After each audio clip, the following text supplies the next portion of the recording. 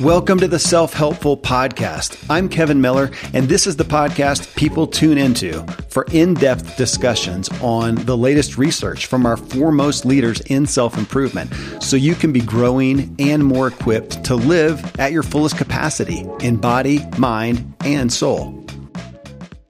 As you are here right now listening to this show, you have survived. And no matter what has happened to you, you've made it to be in existence at this precise moment with the ability to be listening to a podcast. There are so many others who have not made it. Why have you survived? What is the purpose for you having come this far, coming through what you've come through? This is what propels my guest, Peter Mutabazi, who's back for part 2 as we walk through his personal values, motives, and habits. Here, he shares again some of the dramatic abuse and hardship on all levels that he endured.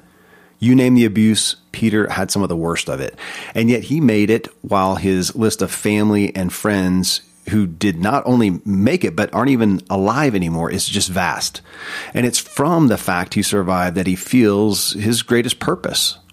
As you'll hear him share, he just can't believe there is not a purpose for why he survived, and he wants to fully use himself to help others not only survive, but thrive. His book that propelled me to have him on the show is called Now I Am Known: How a Street Kid Turned Foster Dad Found Acceptance and True Worth. It to me is one of the best self-help resources I've come across in a long time. It just blatantly showcases so many of our emotional and relational dysfunctions that Peter endured and is still working through in order to function healthfully and help others do the same. I'm also encouraging everyone to visit Peter's website at nowIamknownfoundation.org and consider booking him to speak. He's just a powerful speaker, as you'll hear, and helping his efforts to foster and adopt more children and helping those children even as they age out. Again, it's nowIamknownfoundation.org. If you find value from this self-helpful podcast, it'd be great if you would leave a rating and review. The best thing you can do, just keep the conversation going. Talk about what you heard here with someone else. You can always connect with me, find me at my website or social media at kevinmiller.co. Next up, Peter Mutabazi shares his personal values, motives, and habits, and more of the horrid story of abuse and lack he came from to now his life of having and sharing so much abundance.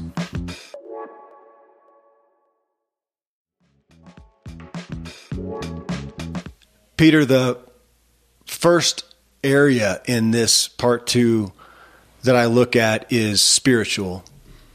And looking at your values there and how you walk that out. And you tell a poignant story, of James in the book who befriended you and helped you and supported you and them taking you to church, and that you did not really, you went, but you didn't really have any place for God. Or something bigger, which makes complete sense. You've been in moment by moment survival mode your entire life. Where was God in that? When did that come to place of even reconciling that? Because the propensity to look at and be angry. If there's a God, then this stinks what he allowed to happen. That's a common place to go for people through significant trauma. What did your journey look like there? I think for me, religion was more like a joke, like really seriously, because my family was very, very, very religious, Roman Catholic, Your dad who beat the crap out of you. Yeah. Yes. And my uncles and my aunties, they were religious. So it was more like sin from Monday to Friday. And then you go for confession. And then you start on Monday sinning. As a kid, they were the worst drunks. No child in my family has the same dad, same mom. I saw sex at the age of 4 from my aunties. It was just so bad, but at the same time, so religious. And I could not understand, especially from my father, like, how can you be so horrible horrible. I mean, my dad would beat up either me or my siblings or my mother. But after he would pray for an hour with his rosary, and you're like, how do you switch from there to there? Like, how, you know. That's what I'm saying. It gave you every reason to not accept God in any way. In any shape, form. I was like, no, you know. So for me, it was more like, okay, this God is just, I don't know. I feel like shows up one day and doesn't show up the other day. Like just it's not a consistent God in a way. And then on the streets of Kampala, just to see how humans could be so low and humans could be so mean, that I just could not. There was no day, there was no hour that you felt, man, is God there? You know, because every moment was bad. Yeah. You know, I lived in a sewer that smelled so bad. And that's why we were secure, because most people didn't want to go there because the smell, they wouldn't go there. You know, people would sometimes not give us food, but throw in the garbage where there are dogs and other animals, and they won't give it to us so they didn't have to touch our hands. So to see how human treats you that way, and somehow to think you are human that God loves, like to me, those just didn't look or seem or even.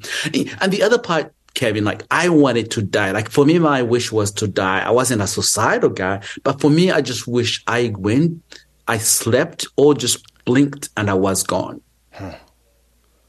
You know, I slept for 1 hour every 24 hours. That was the longest I slept. Slept in the sewer or in the garbage or under the bus.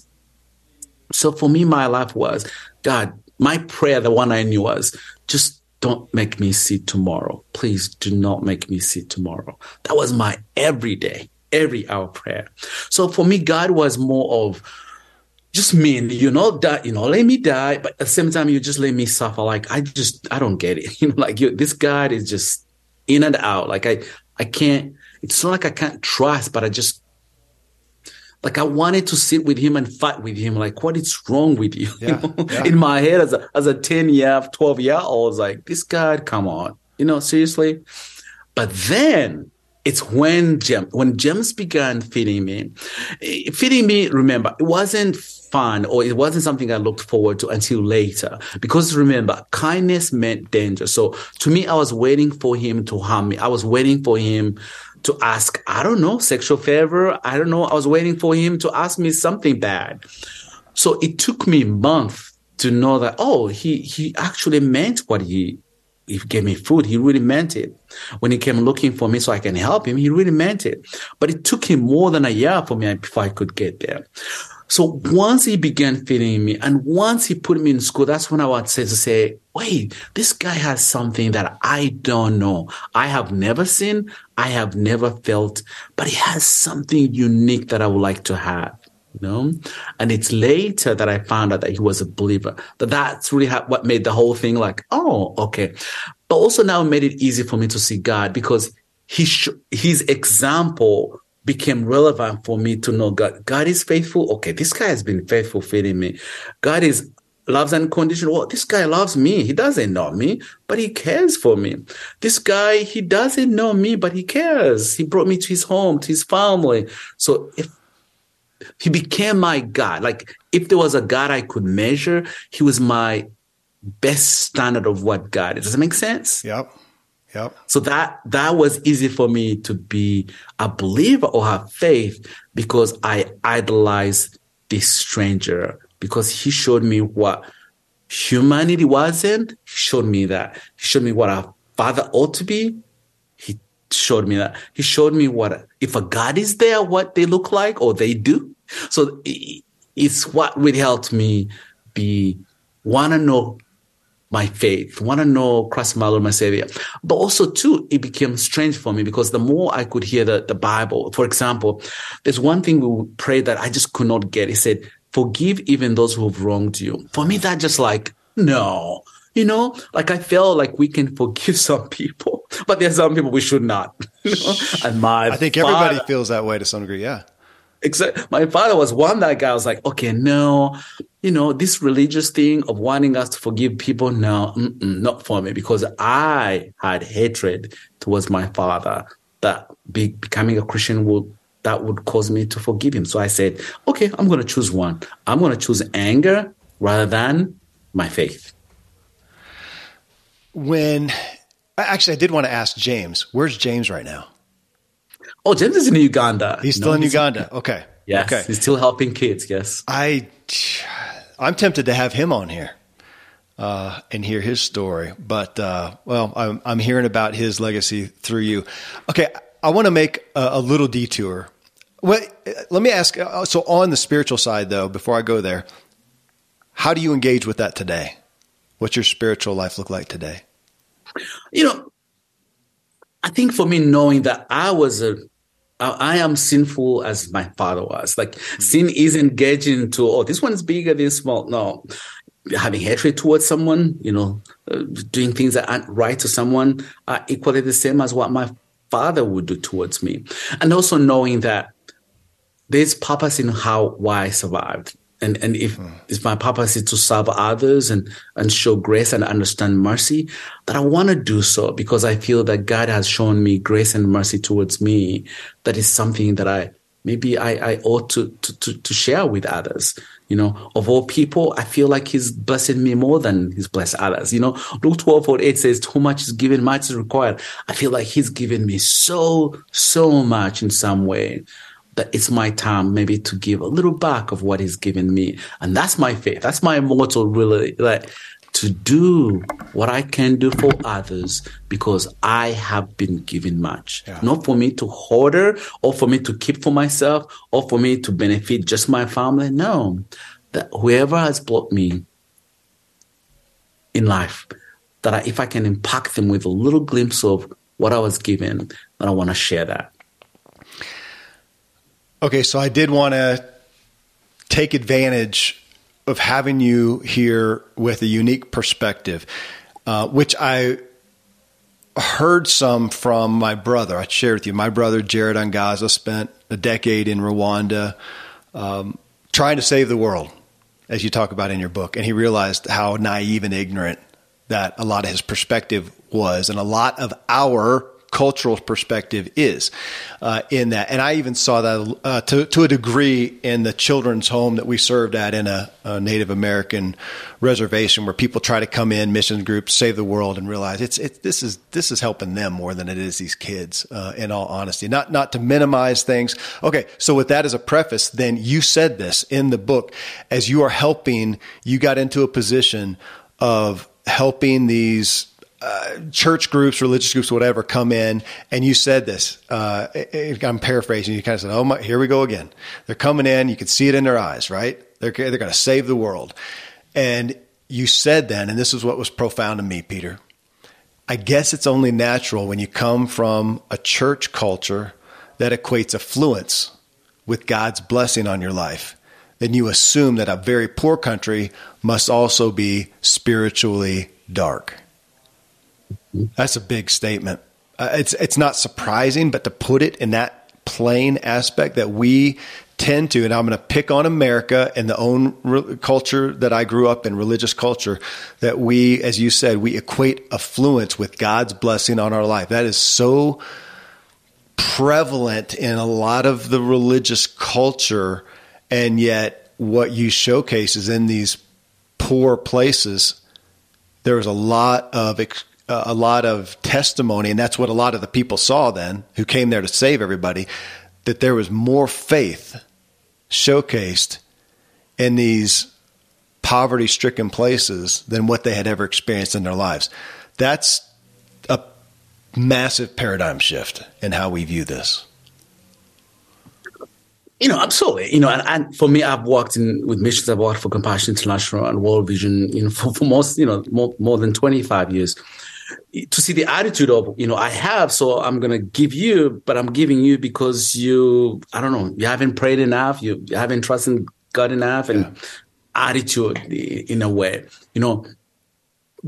that I saw how wealthy my culture where that they knew the Lord. Yes, they didn't have stuff, but somehow their faith was every day to wake up every morning and say, I don't know I have food, but I'm going to trust the Lord who will carry me through every day. I know I don't have transportation to get from point B to point C, but I'm going to trust God that he will help me get there. There's no grocery stores where I grew up, but I'm going to grow these crops. But by the time they grow, that you provide water, the sun, the rain, so I can be able to feed my family. The needs were every day. You're on your knees on a daily basis. That was really cool to learn that your dependence on God was every day and still every day. That living in a culture where, now I have a credit card. When I go to gas station, I don't have to think about, wait, how much money do I have in here? No, my kids love fruits. In the winter, in the summer, they're there, but we never think about where these fruits coming from, that they depend on God's nature, on how he's allowed us to have that. And we forget about that. But also, I wanted the Americans who came to my country to know, hey, God has blessed you richly, but also he's blessed our people richly by faith. That we are not above you, neither are you above us, but we can both share and learn from each other. What can you learn from my faith? But also, what can we learn from you having that we can both benefit each other? Yeah. Don't come to teach me the gospel, but come to know how you can learn my faith and how you can use the gift or resource God has given you to use to bless others. How can you learn that? And for me, that's the attitude maybe because my family that took me in used the life of Joseph maybe a little bit too much for me, because yeah. I doubted, every time I doubt, I was like, Peter, do you know the life of Joseph? What did Joseph do when his brothers found out that he was alive? Well, they were afraid that he would kill them. But what he said, for what you meant for evil, God has used it for good to save lives. That the same way I think, that he rescued him so the Egyptians could feed, to the people who needed food somewhere. That maybe I feel the same way as Americans, that we are blessed to have so much, but just not so we can look others that they're below us or use it. No, but rather to say, man, God, you've blessed us. How can we use to save lives of others? And others richly teach us about you as well. Like it's both sides, rather than always coming in to say, we have the resource and I'm going to teach you how you should do it, but to say, I have the resource, but you know your culture well, you know your people well. Teach me how my resources can help your people. Oh, that's profound. I had not thought about also the story of Joseph in relation to you. That lines up so well. And you also had me thinking just a story of Moses and the people out in the wilderness and the manna that was provided daily that they could not store up. They had to have faith that would come down and feed them every day. And you lived that. And so many people live that. And I don't want to live that, Peter. I appreciate the money in the bank and the things that are stored up. And not that that's wrong, but my goodness, how that's what's really rocked my own spiritual perspective is I want everything. I even want my beliefs stored up so I can just rely on them instead of coming to the day and saying, okay, God, what do I do here? I don't have a black and white belief that just fixes this moment because I need help. It's that daily faith. Yeah, it's significant. Again, that's why it stuck out to me, and I wanted to bring it up.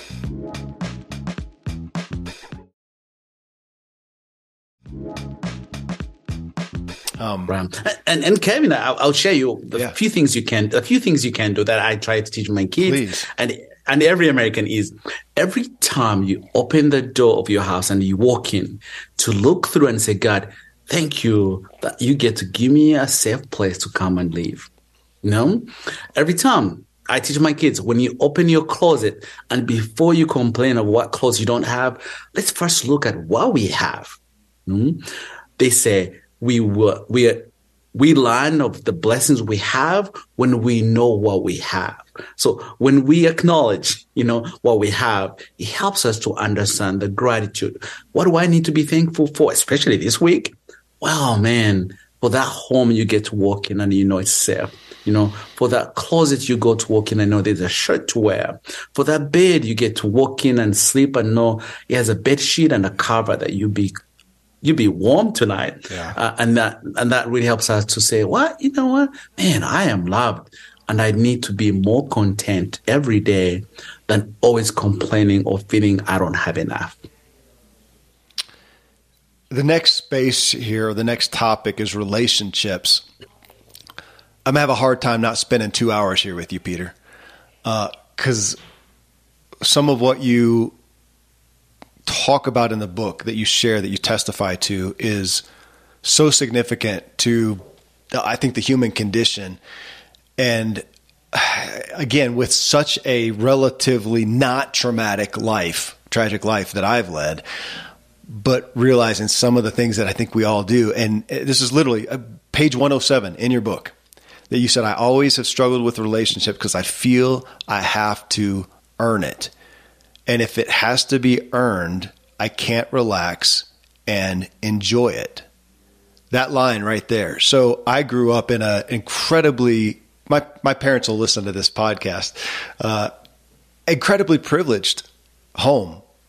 I didn't lack for anything, lots of love.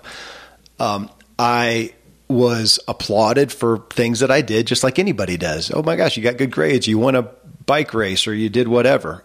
And I, for whatever reason, embraced that performance is how, that's what I get accolades for. And I embraced that for all of my life. I'm always working through that and feeling like if you're not happy with me, if I don't perform well, that I don't get what I need. I'm not Superman. I'm not the hero. I'm not whatever. And what you said there. So even though I don't come from anything like what you did, though, the feeling that what stuck out to me and what I hear continually from a lot of humanity is feeling like in relationships, I have to earn it. That you've got, you are earning it. It's only what you deserve, yada, yada. And your statement again, if I have to earn it though, then I can't relax and enjoy it. And how many people listen to this show right now are in relationships that they can't just relax and enjoy because they feel they have to earn it. And you just lived it in a really profound way. But I'm sure you're seeing it every day in the kids you got in your home. And you also testify that you're still working through that yourself. That's always a part of you. Yes. Correct. Absolutely. And especially our kids, who come from, as foster parents, sometimes we have an attitude to say, well, I'm doing them a favor or else they won't have where to go, you know? But to the child, no, they didn't choose to come to you. They didn't choose to come to your home. No, they were comfortable and happy wherever they were, no matter how bad we think it was, they were comfortable. And knowing that I have to, my standard of living, the way I live my life, I cannot mirror it to my kids so they can, hey, clean up after you, make your bed, be productive. That's me. That's me. And me wishing them they should, then I'm going to put them in a place where they have to feel like they have to fulfill what Papa is asking for and they not fully themselves, So in some way for me, how do I know I need to understand why my kids struggle to feel they belong, and how do I make them feel they belong so they don't have to work to feel, oh, I have to earn it to be in your home. No, you're already in my home, but how do I make sure that you're comfortable, that it's your home? It's what I do for my kids.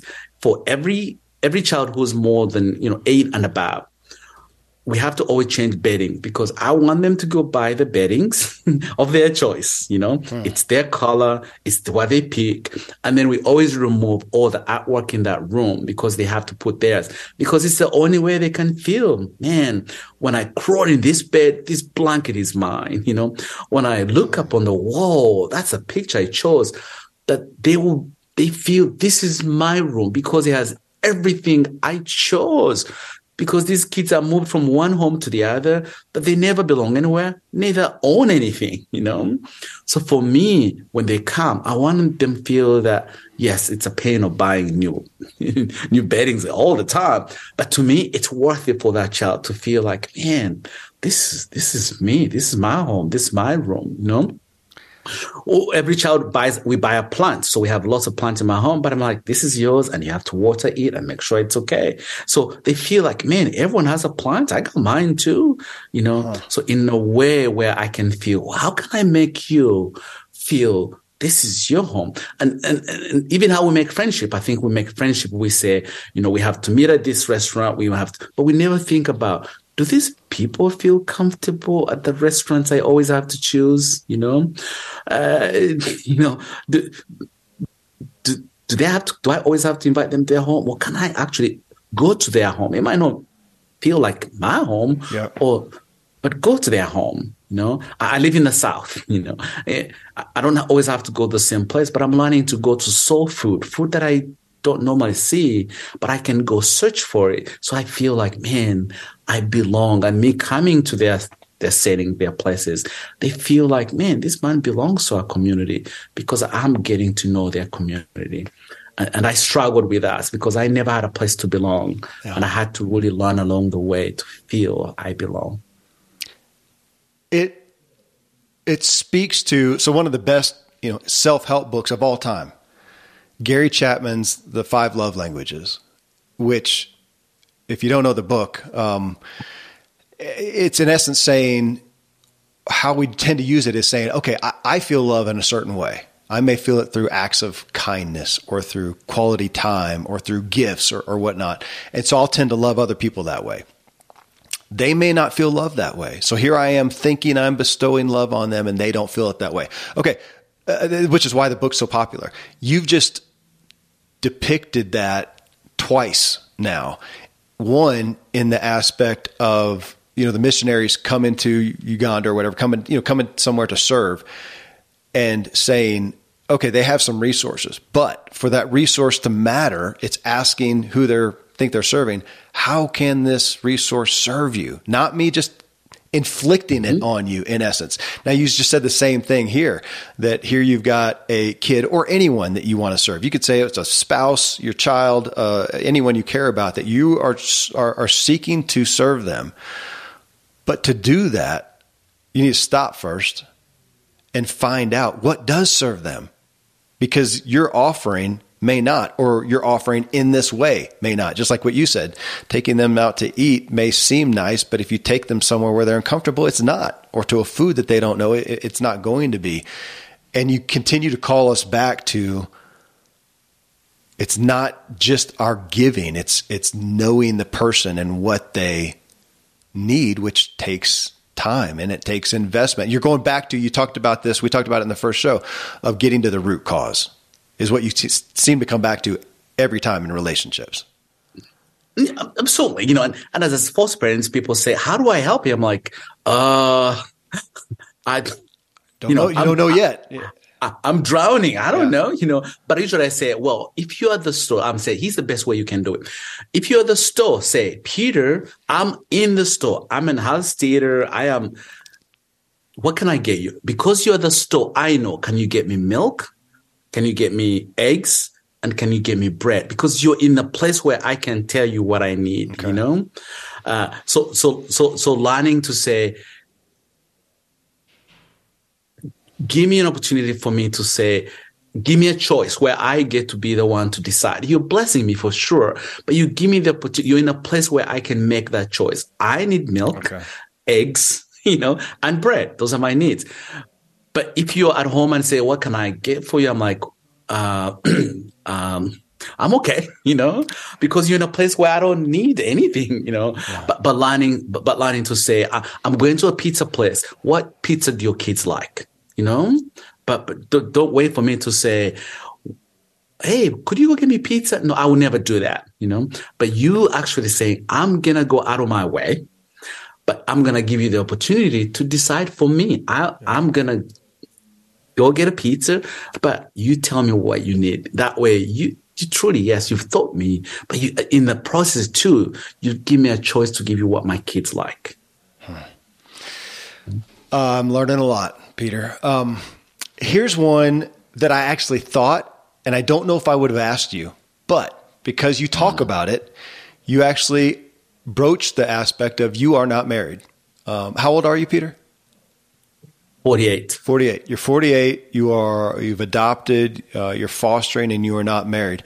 And you mentioned that in the book, and you said that has been relationships to that, and I'm paraphrasing, that level of intimacy have continued to be difficult for you. One, because of that, what you just talked about, feeling that you need to earn, the relationship. That's difficult. That's tiring. That's taxing. But then you also said that this wasn't a statement, I think, but kind of an admission of how you feel, that it's better not to marry than to inflict my brokenness on someone else.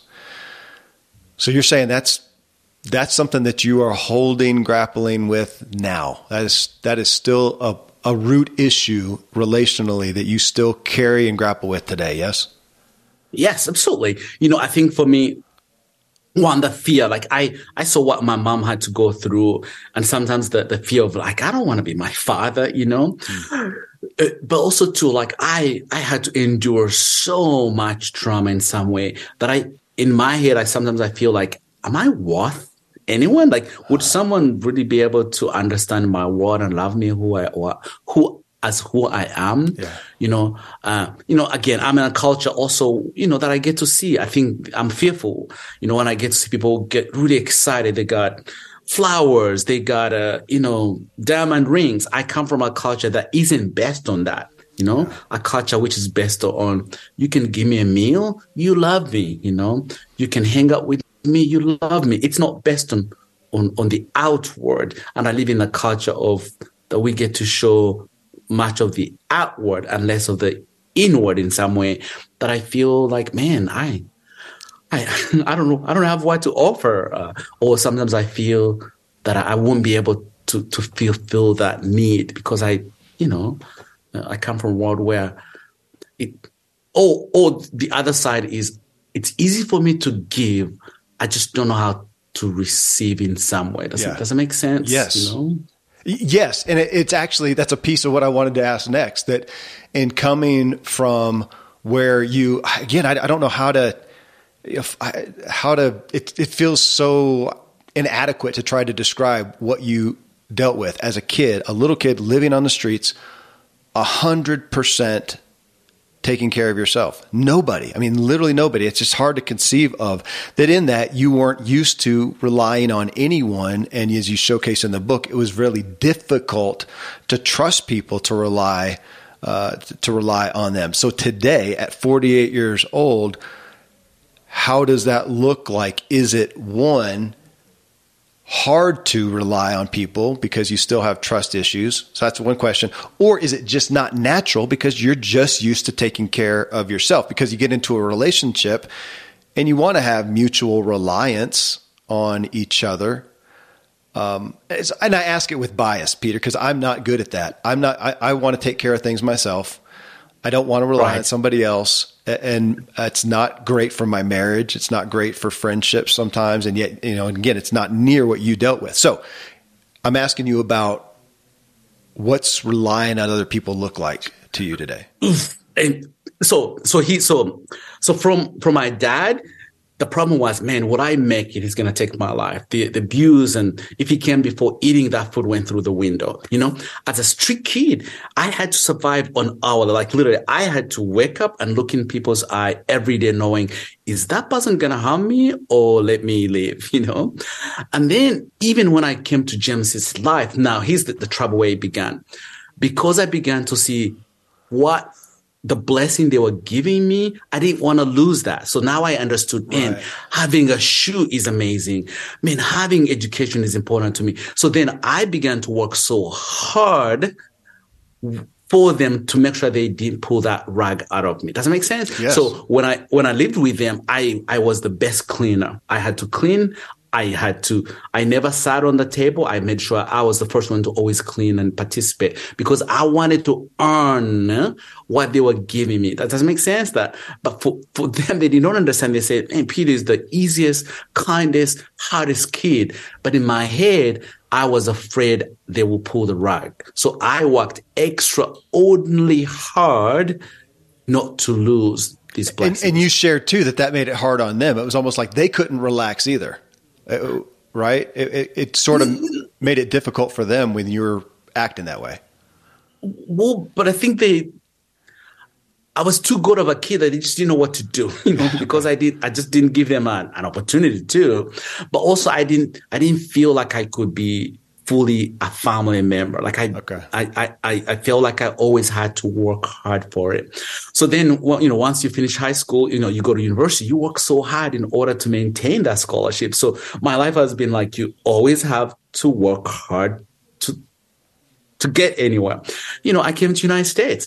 I've been here for 20 years, but I became a U.S. citizen 4 years ago. So even being here, you're always like, man, I can't do anything wrong because I'm going to be kicked out of the country, Yeah. So you live a life of, I have to, that yes, when it came to marriage, I feel like, man, I'm going to do the same. I'm going to be in the habit of, I'm going to make her happy and then I'll be miserable somewhere down the road in a way that I didn't want to put someone in that position. Like, Lord, I'm not sure I'm good enough. I'm not sure I'm capable or even understand, because as you said, I've lived in that world of mechanical survival, even relationally, like I feel I'm always in the same way, afraid that Yeah. And yet you're in a position now with kids who you would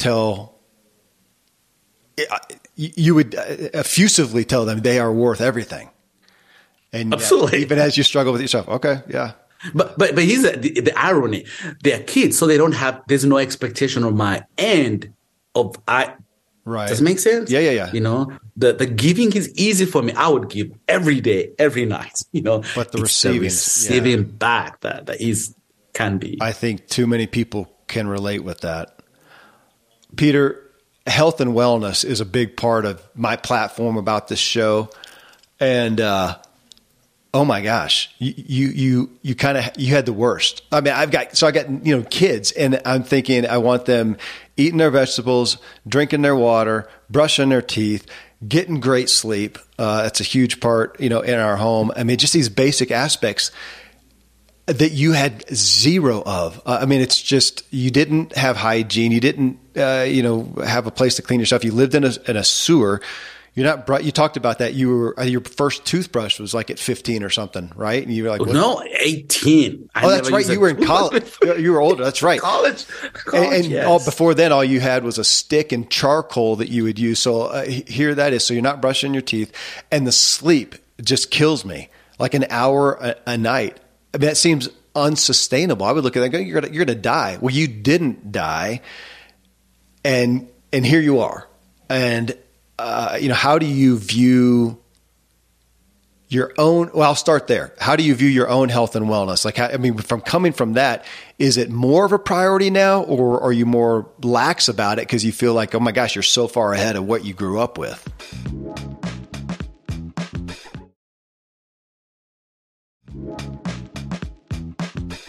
Ooh, I mean, culturally, yes, it can be tough to for 5 years, I don't think I've been on a holiday once. Okay. Because I never had a holiday before, there wasn't holiday before for my 40 years, so somehow to think of holiday, what? I have never celebrated birthday. No one has ever. I've never told anyone my birthday.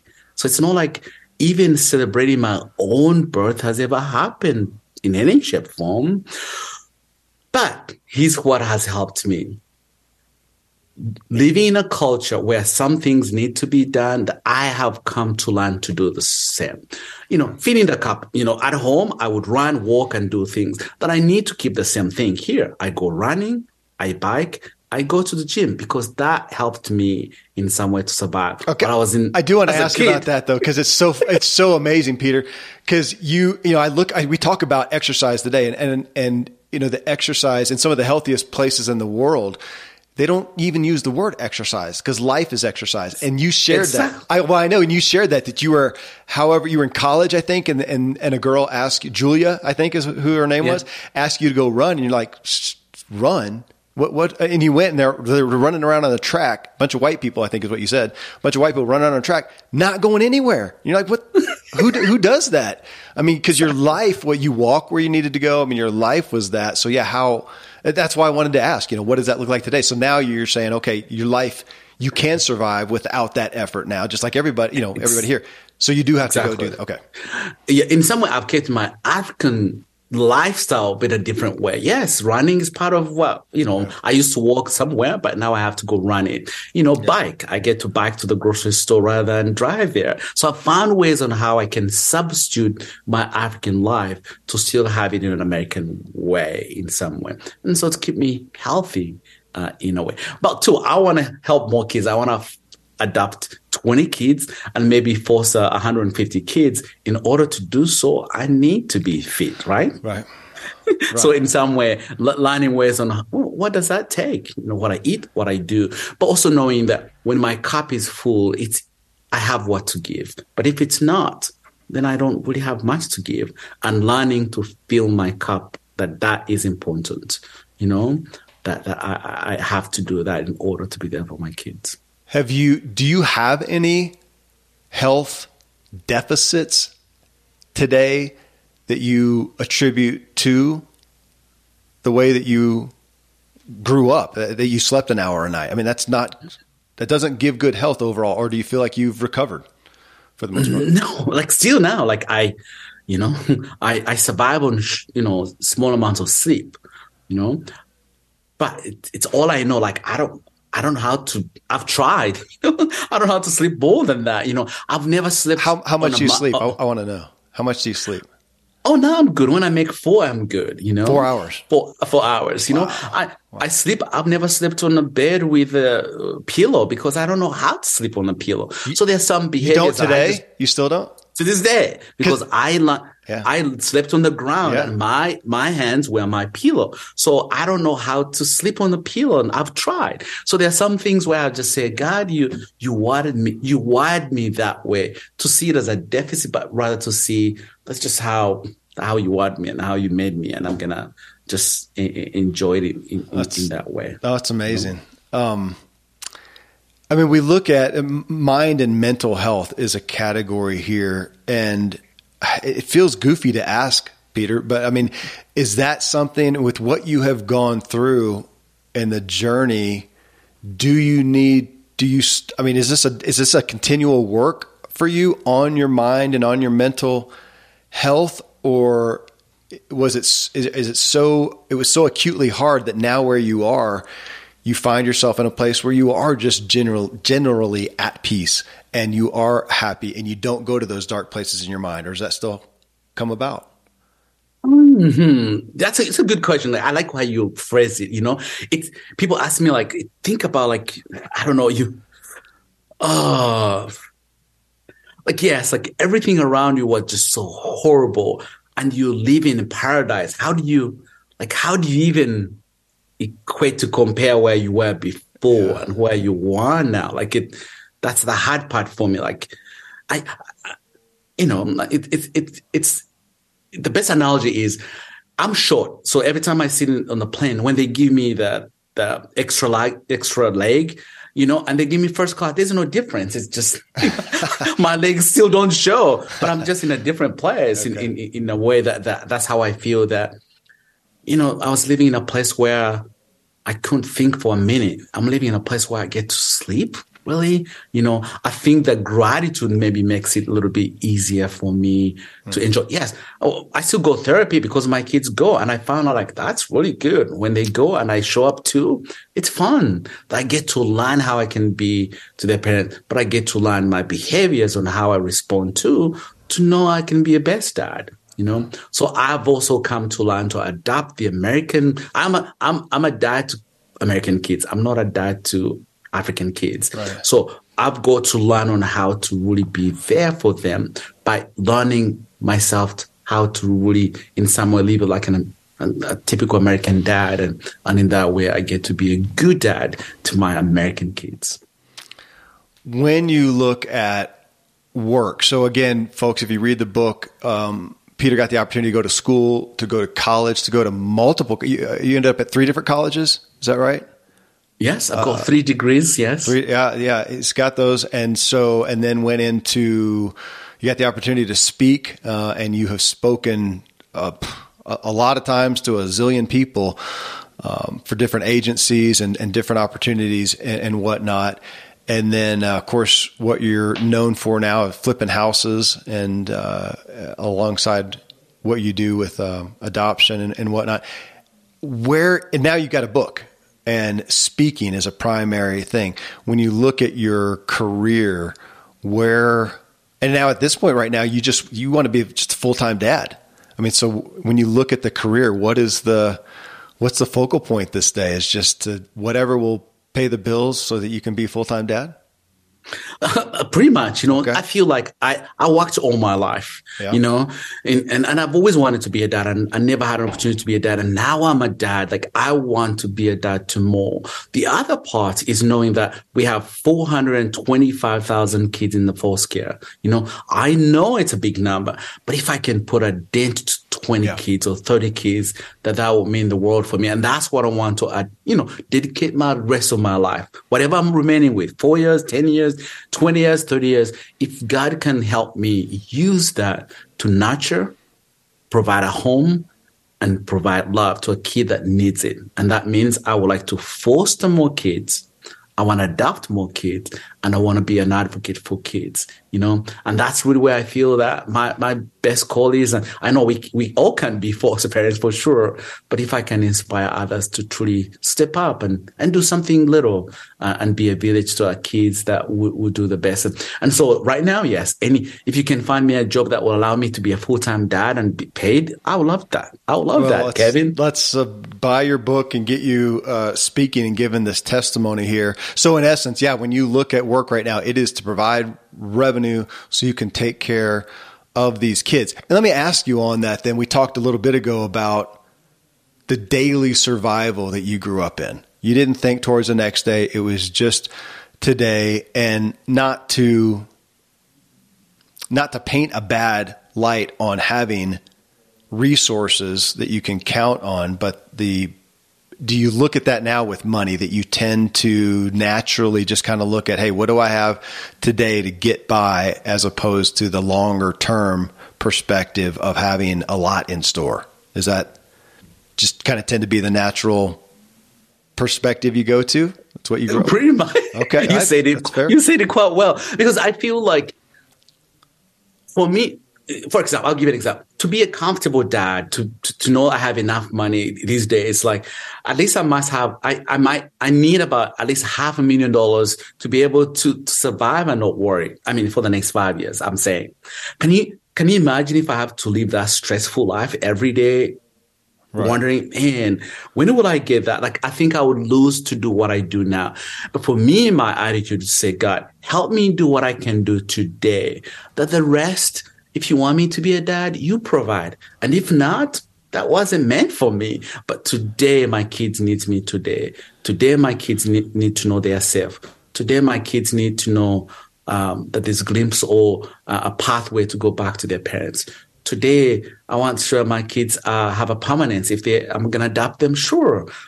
That's what I want to work on today. But tomorrow, I really believe that it will take care of itself in some way, Yeah.